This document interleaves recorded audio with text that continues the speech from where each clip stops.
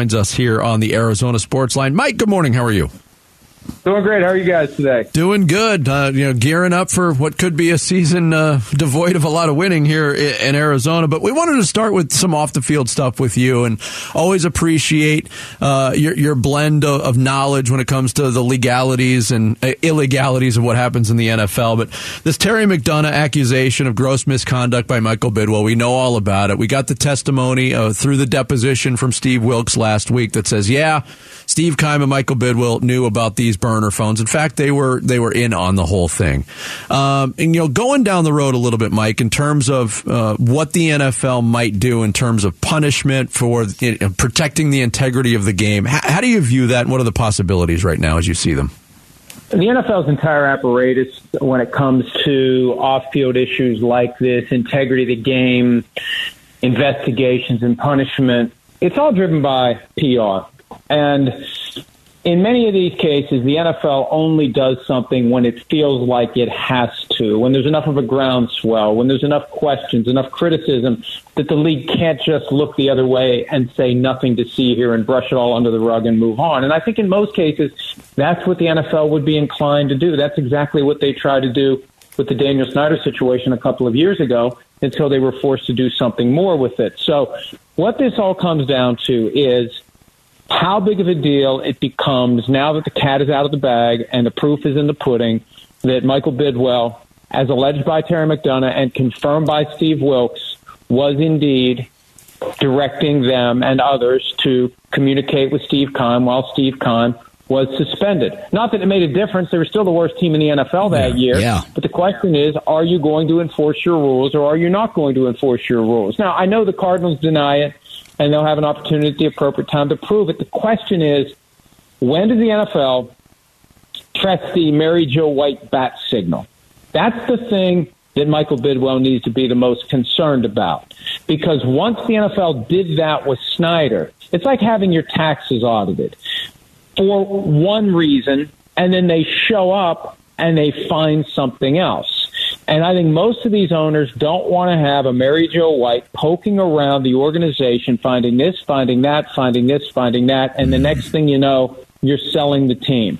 That's what Michael Bidwell needs to be concerned about, this thing reaching a critical mass where Roger Goodell feels compelled to appoint Mary Jo White to go in and start poking around. Now, I personally think there's already enough reason for him to do it, but he's not going to do it unless he feels like there's sufficient public pressure to do it, because they don't like to air their dirty laundry out. They don't like to have to tell the world we've got corruption in one of our member teams, because if you do that enough times, that's when people like congressmen or prosecutors start getting very curious about how much other corruption is floating around with other teams that they don't know about.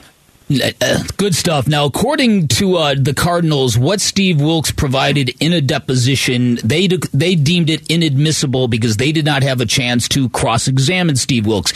Is it your understanding that cross-examining is going to happen at some point, or is it just never going to happen? What's the legalities of all that? What's the implications of that? I can't imagine that there would have been a pre-hearing deposition at which the Cardinals wouldn't have had a chance to question Steve Wilks. And it's entirely possible they had an amount of time allocated last Friday, and when the people questioning Wilks on behalf of McDonough passed the witness to the Cardinals, they said, let's just do this another day. The idea, though, that we should just pretend Wilks never even gave that testimony because they haven't had a chance to cross-examine him, it's ludicrous. I mean, what are they going to do, browbeat him until he says he was lying about everything? They're going to hope for some sort of a Jack Nicholson moment where he cracks under the pressure of Tom Cruise and says, you're damn right I'm lying. And it's stupid. It's stupid. But that's all they have. They don't want to address the merits. So much of what happens in sports mirrors what happens in politics today. And I'm not taking a political viewpoint here. I'm just saying, when people don't want to address the merits of something, they complain about something else. Oh, we didn't get a chance to cross-examine him. It's inadmissible. So he didn't say it. He didn't say it under oath. It just goes away. And I think the more they fight and the more they push and the more attention people give to it and just start saying, this is kind of weird. Like the way they've handled this whole McDonough thing is weird, dating back to the statement they issued, attacking him personally on irrelevant matters in a way that I thought was unbecoming to the team and unbecoming to the league.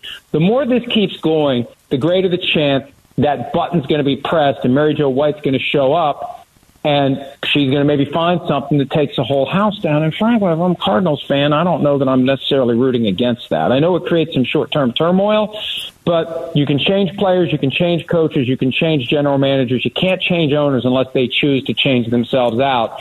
And for some of these teams that are perpetually not contenders, a new owner may be all the difference between a team that isn't good and a team that is good. And if you want to see how happy that can make a fan base, just look at what happened with the Commanders a month or so ago. Look at what happened to the Phoenix Suns. Yeah.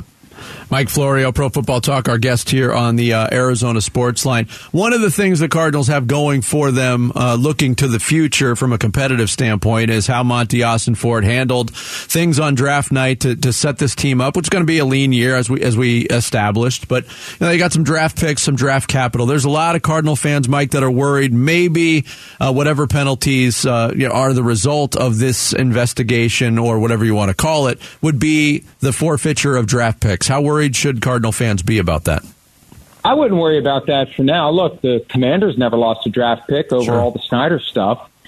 And we're 5 years out from the burner phones. I don't think it would be high draft picks if something like that happened. This isn't Spygate, Deflategate level, I don't believe, but we'll see. And I guess it's worth at least having it on your radar screen, but I'd be surprised if something like that happened, especially if it happened quickly enough that it comes to a conclusion before next April. Yeah. Look how long Mary Jo White had the Dan Snyder investigation. It was 18 months. Now, I think part of it was the NFL didn't want her to finalize it until they were landing the plane on selling the team. So there are all sorts of motivations that go into when someone you hire to do an investigation is going to return the report to you. But I think it's premature to worry about that. I'd be more worried about Caleb Williams either staying at USC for another year or saying to the Cardinals, you can draft me, but I'm never going to play for you. Yeah, that's I'd be more worried about that than losing the draft. Yeah, that is interesting, and it leads me to my question about Kyler Murray. There was a report from Mike Lombardi that he doesn't think Kyler Murray is going to touch the field this year because of the fear of injury guaranteeing the contract. I had not heard that before. I'm curious how you think all that folds into what we're watching here, because it does seem like a lot of people now are throwing around the tanking word at the Cardinals. Well, I don't have the contract in front of me, but it's entirely possible that Kyler Murray has money this year, money that as of this year into next year and beyond is guaranteed for injury, but it's not fully guaranteed until next year. But if it's currently guaranteed for injury and he suffers an injury and he can't pass a physical by the time it becomes fully guaranteed, it's fully guaranteed. It's the reason why the Colts kind of clumsily sent Matt Ryan to the bench early last year and said he was benched for the rest of the year. Right. They were basically putting him in bubble wrap so his injury guarantees wouldn't fully vest. It's why the Raiders sent Derek Carr home with a couple of weeks left. We know we're done with him. If he suffers an injury and he can't pass a physical by right after the Super Bowl, we can't cut him, which is what they ultimately did. That's what the concern would be. It all comes down to the structure of the contract. And look, are the Cardinals tanking? Well, they're either doing it on purpose or they're just not competent. And I think it's a combination of both. The one thing for me that really told me they don't care about this year was when they cut DeAndre Hopkins just a couple of days before June 2nd. And if they would have just waited a couple of days, they would have split the $22 million cap charge between this year and next year. They could have kept $11 million around just in case somebody comes available at the trade deadline, just in case somebody comes available just before the season. Kind of like what Aaron Rodgers did by reducing his contract and creating $10 million or so in extra cap space for the Jets. Hey, we've got some flexibility now if an opportunity arises.